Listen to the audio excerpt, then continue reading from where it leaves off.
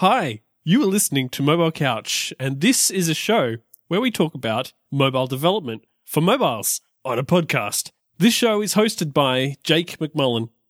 Wait, What's Jake? going on? What? Where is Jake? I don't know. Sounds like he's ditched us.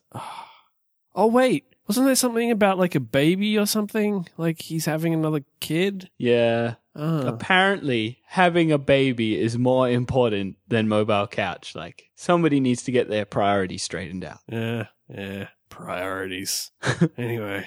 Well, I guess we just have to go on without him? I guess so. Yeah. All right. Well, this show is hosted by Ben Trangrove. Hello. And me, myself, and I, Jelly, a.k.a. Daniel Farrelly. And this is episode number 64. And it's not like, it's not like 64 in the Mario, Nintendo Mario 64?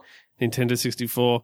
And Nintendo 64, they ruined Mario games, man. It was like, that was What? when they brought out the Are you 3D games. Are you Oh, saying man. Super Mario 64 was no good? Oh, I just can't. I'm so glad that they've gone back to not, completely, but they've gone back to like the proper like platformy games thing. Oh man, that's real Mario. That's classic Mario right there. None of this What? world What business. about Galaxy? You didn't like Galaxy? No. That was 64, so man. good. Like, 64. Anyway, okay. this is episode enough. 64, not like Nintendo 64. This is going to be awesome. Yeah, we're still 32-bit. Anyway, so I don't think we have any follow-up. So we just can launch straight into the fact that Jake is missing. Or Yeah. just, our topic. We can, yeah. So I thought we could talk about analytics, actually, Yes. because recently I started tracking a little bit more in GIFWrapped because some of the analytics software that I use kind of added a few new features, and so I decided to take advantage of them, make use of them. I know where I'm going with that. So I thought we could talk a little bit about analytics and tracking users and stuff like that, because I mean obviously there's potential for that to go very, very wrong. Do you use analytics tools in the apps that you make? Yes, definitely. I think analytics is probably just making a gross generalization here, but analytics is the favorite topic for clients. Like, they love analytics. It's always about, I want to make an app so that I can put in some analytics, come up with the app idea. That's seriously what it's like. Whoa, that's actually kind of creepy. That sounded more creepy than I meant. I've never done one where they're trying to like data mine people's metadata and work stuff out. It's always just about analytics to try and increase engagement with the app. Yeah, But okay. so definitely I have used analytics, and I've used pretty much all of them because every client has a different one that they like to use. And some of them have multiple. Oh, jeez. Mm-hmm. I can kind of understand why, but oh, jeez. So, look, let's kind of start with the very beginning. Like, why would you track analytics to begin with, right? For me, I don't really want to track people's behaviors and stuff like that. It kind of creeps me out, but also, like, I just don't want to be. I don't want to be responsible for people's information just in general. But Yeah. part of the reason that you would track, this sort of stuff is because there is actually kind of some benefit that can come out of it. You can get a bit of an understanding as to like what your users are using your app for, why, what they're looking at in your app, and it kind of can depend on the type of app as to, the information that you want to glean from that. Yeah, definitely. So the thing that is very common with the apps I make is they're trying to work out, I forget the technical term, but it's like fall off. So say you're leading up to an in-app purchase, they're trying to find common points of backing out. So you can track the flow. It's more about tracking the flow of events. And you can see like they open up the purchase screen and then they say tap more info,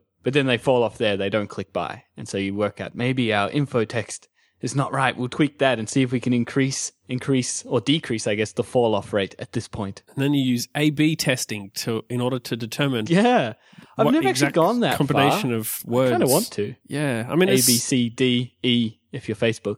But anyway. Yeah, I suppose. Or Twitter. Like, have you seen all the tweets recently of people Yeah. posting about how the star changed to a heart, and some people got like really big icons, and then some people got icons that are sort of like that had circles around them. And yeah, wow. Like, how much A/B testing do you really need to do for your icons. Yeah, but That seems You like know. you could just make a choice. no, you can never just make a choice. You have to test. It's all about testing. We've covered this before. So part of the thing about tracking users is obviously privacy, right? And Yep. privacy is a big deal. Apple is very big into it, as you may have heard during a lot of the 2015 sessions and keynote. It was in the keynote, right? Pretty I sure, remember yeah. it This being is in like the their keynote. big push. Yeah, especially this It's year. Like, this basically year we're it's not Google. Huge.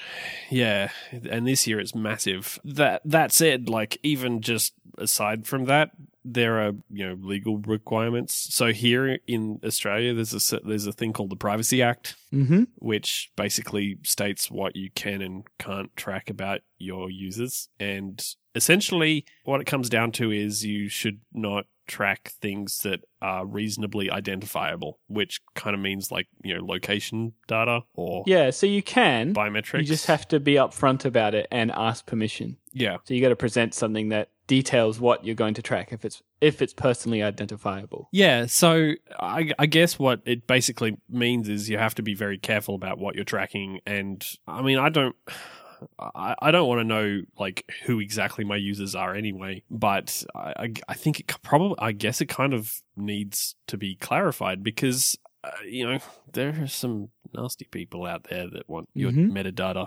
Basically, when it comes down to like what to track, then personally, what I tend to do is try to only track things that wouldn't necessarily specify who the person is that's actually doing the action. I don't track things like emails. Although companies want you to do that. Like, oh, can we get them to sign up with an email and they have to put the email in? It's like, no. Yeah, they're that's all for that. technically legal. So I try to stay away from any of that sort of stuff, but also kind of stay away from the stuff that could be used to identify a person. So as an example, I think even Apple kind of put this out there, like that you can if you look at somebody's web history, for example, they might be doing like a search thing, and you could track, that they searched for a weekend, a weekend away. So they, bought plane tickets and a hotel room. And then, that person also went online and did a search for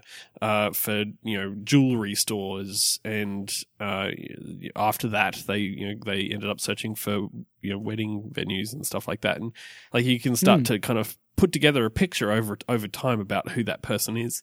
So, it's hard because a lot of information is like that, right? That's kind of how we use apps. Yeah, definitely. So it comes down to like, making good choices about what you track in your apps. And so what I've started doing with GIFwrapped is that I've started tracking some very basic stuff. So I am tracking searches, but I mean, honestly, searches in GIFwrapped are very odd.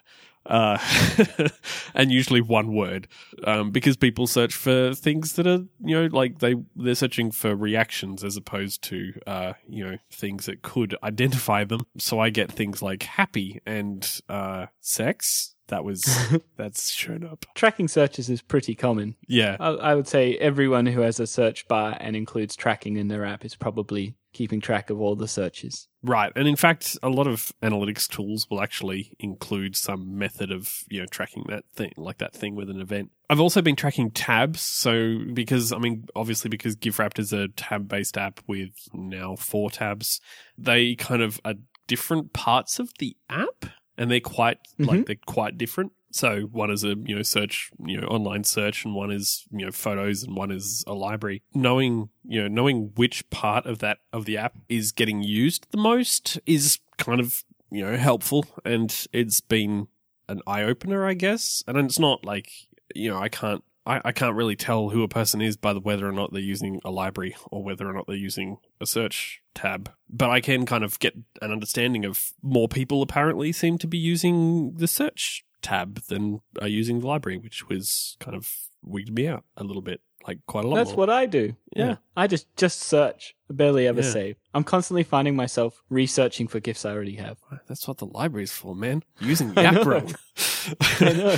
And then, and so then I'm, tracking some stuff like in-app purchases, which, to be honest, are already tracked. I mean, I get a report at the end of the day anyway. But I, just tracking some various bits and pieces just because I can get them kind of a lot faster, somewhat real time, and see the process that people are using to go into that. So, I'm tracking a few various different little bits of the app and not really very much, honestly. One of the things that I'm adding in a new update is a kind of a timer thing to figure out how long people use a specific tab for. Do people spend a lot longer on the search tab than they spend on a library tab if they use both? I don't know. I don't actually know yet. So the whole bunch of different data that may or may not have any particular use, but I think I can use it to, I'm hoping that I'll be able to use it to kind of, find weak spots within the app and improve it. Yeah. To be honest, you're doing what everyone else does. Almost every app tracks things these days, especially all the major ones. It's just the norm, unfortunately. Yeah. And I don't honestly want to track, people. I don't like, I do like, I like seeing the numbers. Like I like having the numbers, and I think that's part of the big appeal, especially to management. They like the numbers because the numbers mean things. They mean, and especially high numbers. High numbers are good. Yeah, I think they like numbers because you can track their change. Like you can see if what you're doing is changing anything rather than just this airy-fairy, I think it looks better. Yeah. And that's kind of, that's a good thing. Like improving the app based on how people are using it can be a good thing. But at the same time, that is kind of, similar to designing by, I feel like it kind of, designing by committee, you're designing for the lowest common denominator. And is that good? I don't know. I don't necessarily know if the numbers are actually. And you could be optimizing for the wrong thing. You still have to choose what to optimize for. Well, that's part of it. You have to, the data is just, it's just data. Any sort of, meaning that you attach to it, unless it's very specifically obvious what that meaning is, searches, the highest number, the top searches, there's very little that you can kind of do with that without having to first try and figure out and try and understand the data, which means that you've got to assign meaning to it. Why are people using the search tab more than they're using the library? Is it because they're using the app wrong? I don't know. Could be, but it also could be just that, the search thing is far more interesting. Maybe you're developing it wrong. Oh, geez. Think about that. Yeah, that would be terrible. So, there's a number of reasons why you would track it, and there's a number of things that you could track, and there's a number of ways to track, I guess. Yeah, so why don't we go over a couple? I've used heaps, so. I've only used a handful, and I've done a little bit of research today into another one. But obviously the first place, for iOS anyway, the first place that you got to kind of stop is App Analytics, which is new-ish. It came out last year. Yeah, so I haven't looked too much into this yet. It's actually released and working now, or do you still need an invite? Because for a while you needed an invite to get it. Yeah, no, I'm pretty sure anybody can look at it now. Although, is it still got the little beta? No, it doesn't even have the beta tag on it anymore. It used to have the little ribbon over the corner. App Analytics is part of iTunes Connect. It is built into everything, so it works without having to do anything additional to your app, which is kind of cool. You don't have to do anything. You can just kind of ship it and you can look at it. The other benefit that it's got that no other tool has is the fact that you can kind of see views in the App Store and stuff like that, so it kind of combines, the App Store views and app sales and stuff like that, and where your traffic is coming from. Yeah, which is that's the only tool that can do that, because that data's all sort of locked down. Yeah. And so you can kind of see how many people are viewing your App Store page but then not purchasing the app, or vice versa. So you can kind of get an idea of where your sales and stuff are dropping off. But it tracks things like users. So the users that you've got each day, active users, sales, purchases, App Store sales and stuff like that. Sessions. So when people open and close your app. The devices. So it determines devices based on, I guess, their UDID. And crashes, because obviously that data can go through to Apple, but some of that is opt-in only, which is kind of a big caveat. So in order to get things like sessions and devices and even crashes, like people have to opt into sharing that information. Yeah. I mean, obviously part of the reason is because, that can be used to personally identify somebody with, enough work, I guess. But at the same time, like, I mean, crashes are a very, integral part of developing any app and determining where problems are. And yet you have to, like, you can only get those through iTunes Connect if they opt into it, which is less than ideal. Yeah. I haven't looked at this one much yet because it was closed for so long. Yeah. I'm not super big on it. Like, it has some interesting information, obviously, with the, like, and information that only comes from app analytics, but at the same time, it's pretty. I mean, it's pretty basic. Like, it's pretty like you can't add any of your own custom events or anything like that, so you can't track particular usage of your app. It's very kind of high level stuff, I guess. Yeah, so it's not ideal. I don't think it's ideal. It's the sort of thing. You get it for free, but at the same time, if you really want to get some more information about how people are using your app, then you'll probably want something kind of additional to this. So the other one that I use, that I'm using, is Answers, which is part of Fabric, previously Crashlytics. Still kind of Crashlytics. Not a huge fan of Fabric, personally. I can understand that.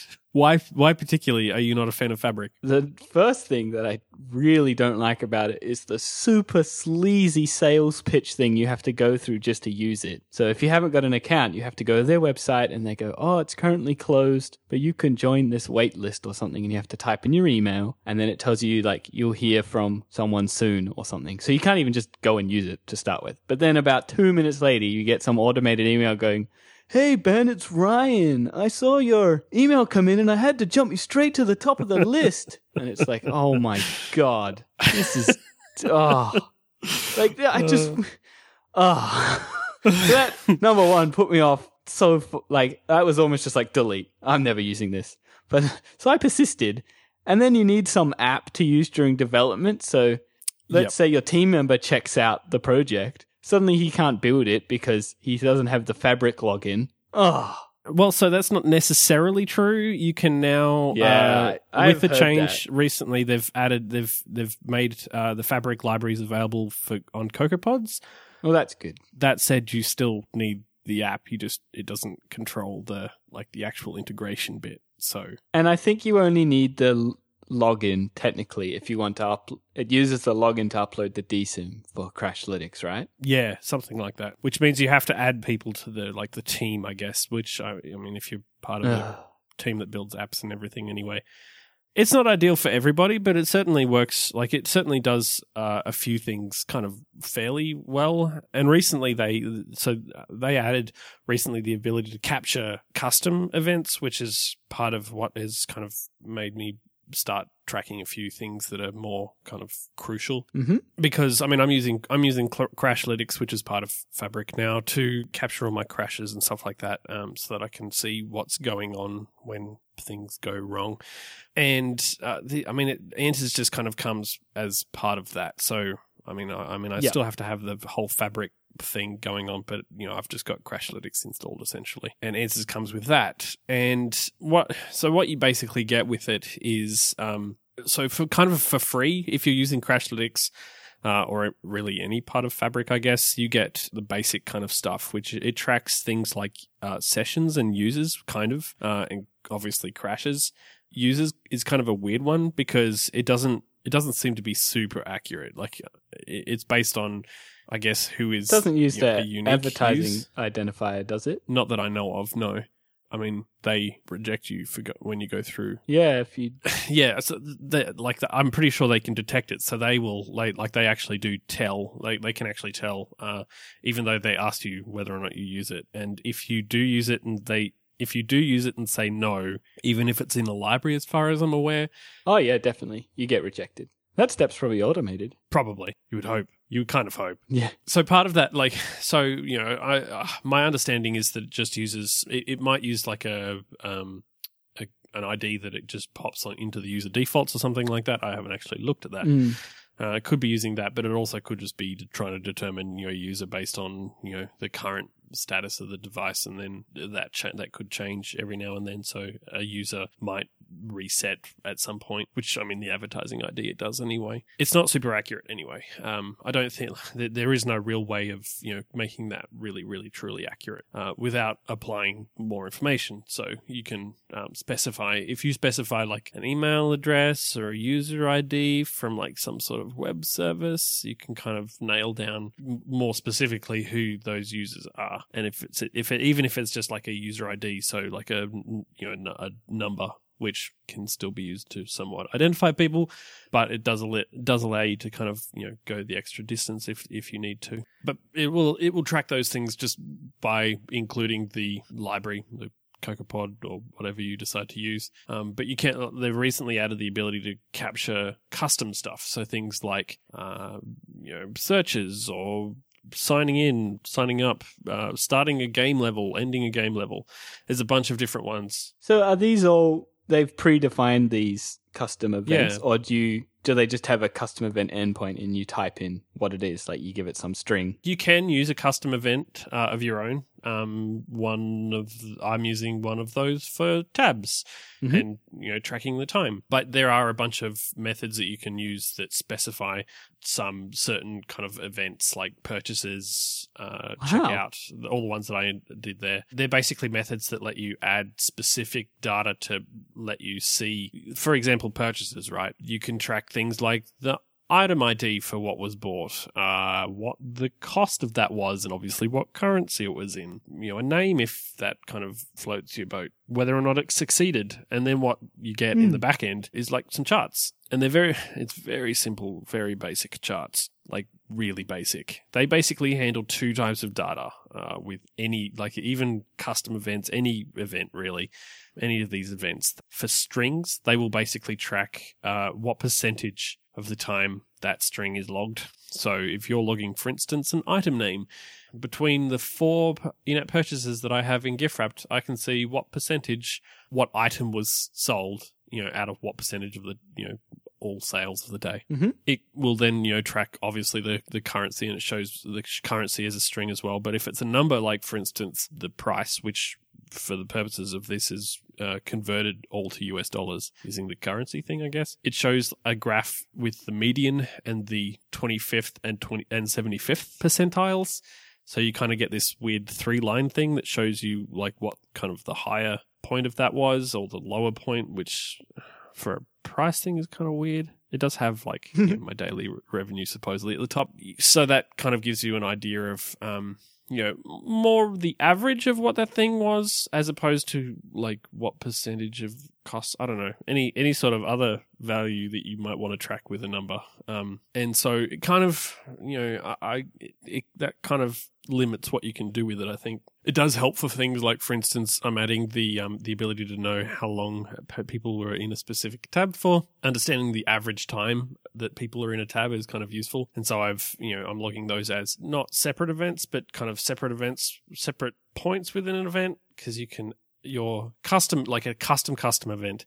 Wow. A custom event has not just a title for that particular event, but it has then your own kind of dictionary of data. Yeah. That lets you track various different things. So that's pretty common. Pretty much every analytics library I've used, just for your custom events, you basically give it a string that's used as the ID of the event, and then a dictionary. And you can put whatever keys and values you want in there. So the way that I'm doing it is that I have a special custom event called a tabs event. And then when I log that, which I log it in a few different spots to get the correct data, what tab is more used than others? Mm-hmm. In order to determine that, every time a tab is switched to, I guess, I log the name of that tab as the key name, or tab name or something like that. And so then I get a graph that shows how often I log that specific string with that specific key, showing me, for instance, today's tabs value, the search tab is at 73% of the time is being used. Which tab do you default to? Search, right? When I open the app. Defaults to the last one that you used, but you can specify which tab you want to open to. That'll be why mine always opens to search. Well, it's probably just because you open it on search and yeah. the default behavior is that it just opens on whatever the last one you used was. That's clever. It's just a user dictionary thing, a user defaults thing. Every time you change tabs, I save the index of the tab, and then when I reopen the app, I launch it from that particular tab. There you go.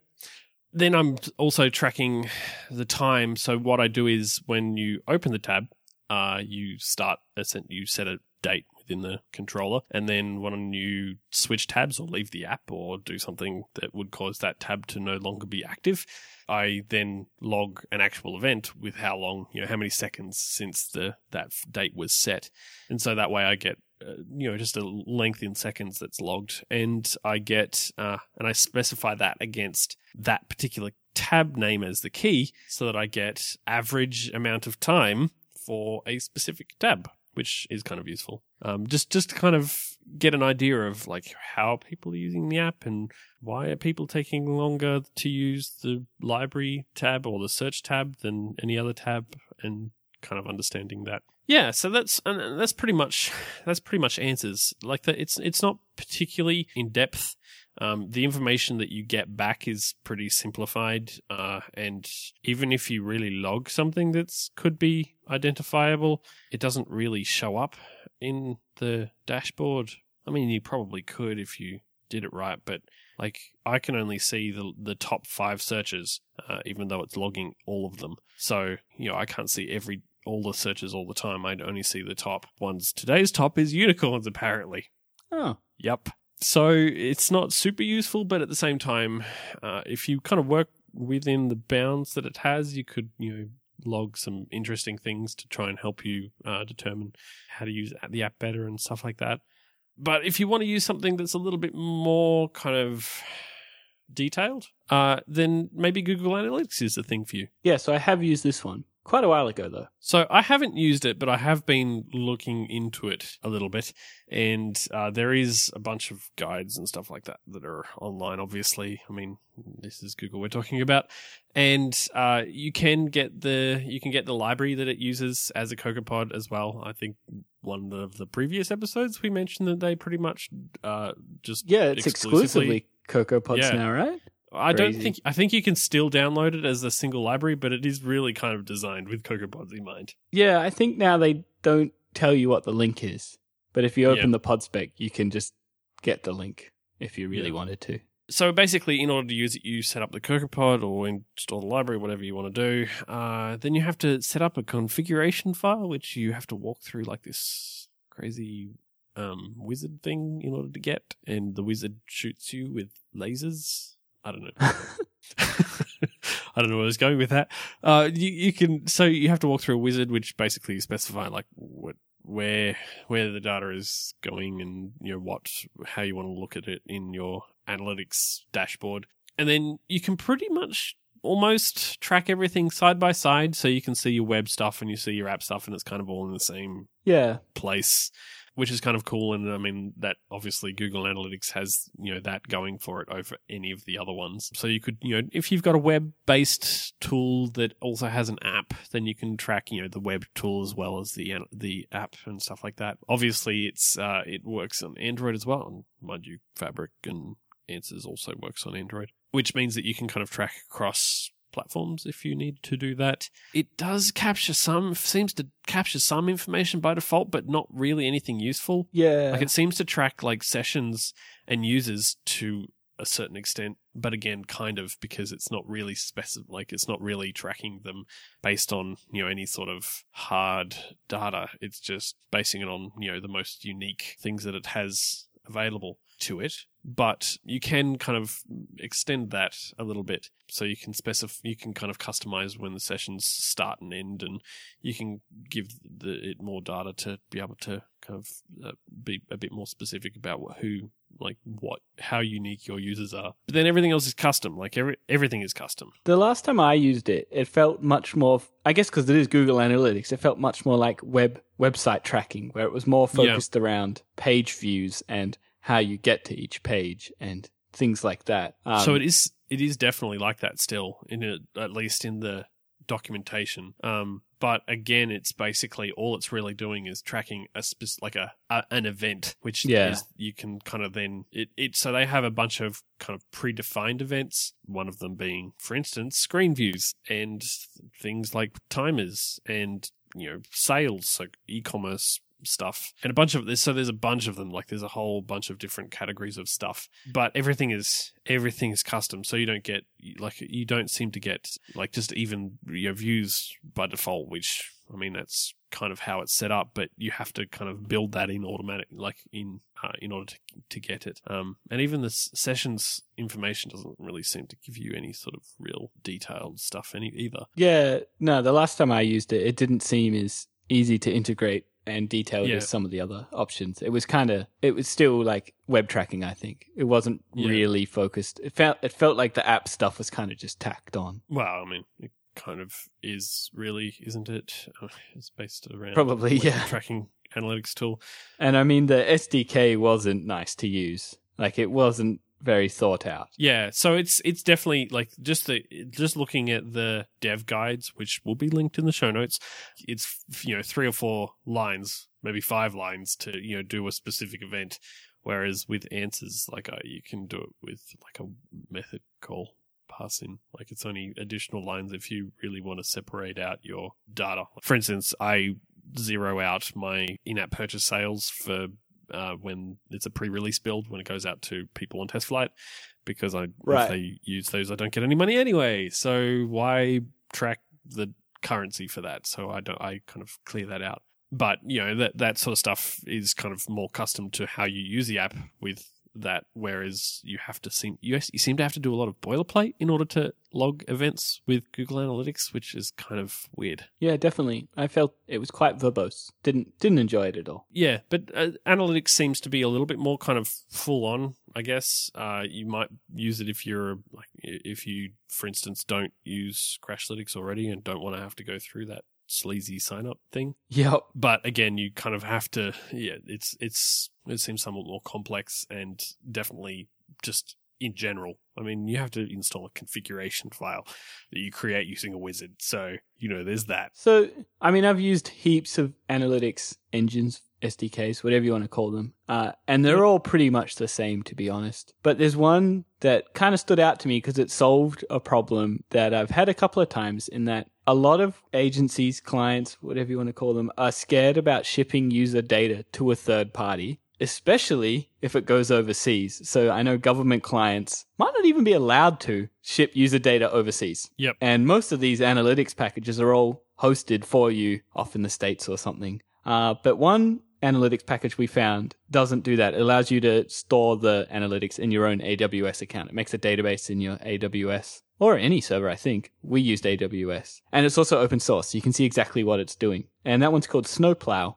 Analytics. Relatively newcomer, so their iOS and their Android SDKs are still below 1.0s. And when I used the Android one, I did find a bug, but they were really good about fixing it, so that's good. But yeah, it does everything we've already talked about. So you can log custom events and does session times and screen views and all of that. To be honest, I think every package does all of that. But yeah, it's stored in your own account, so good to use. So you basically look at it from like a web endpoint or something? Yeah, so they have tools that you have to host yourself, I believe. I haven't actually seen the other half of it. So I'm only on the app side of it. We just get given the identifier and off it gets sent. But yeah, I'm pretty sure you host your own tools because they have the full package for pretty much anything you could ever want, any app or instance you could ever want to track. There's probably an SDK for it. And then you have the web end as well. So yeah. And it was easy to integrate as well.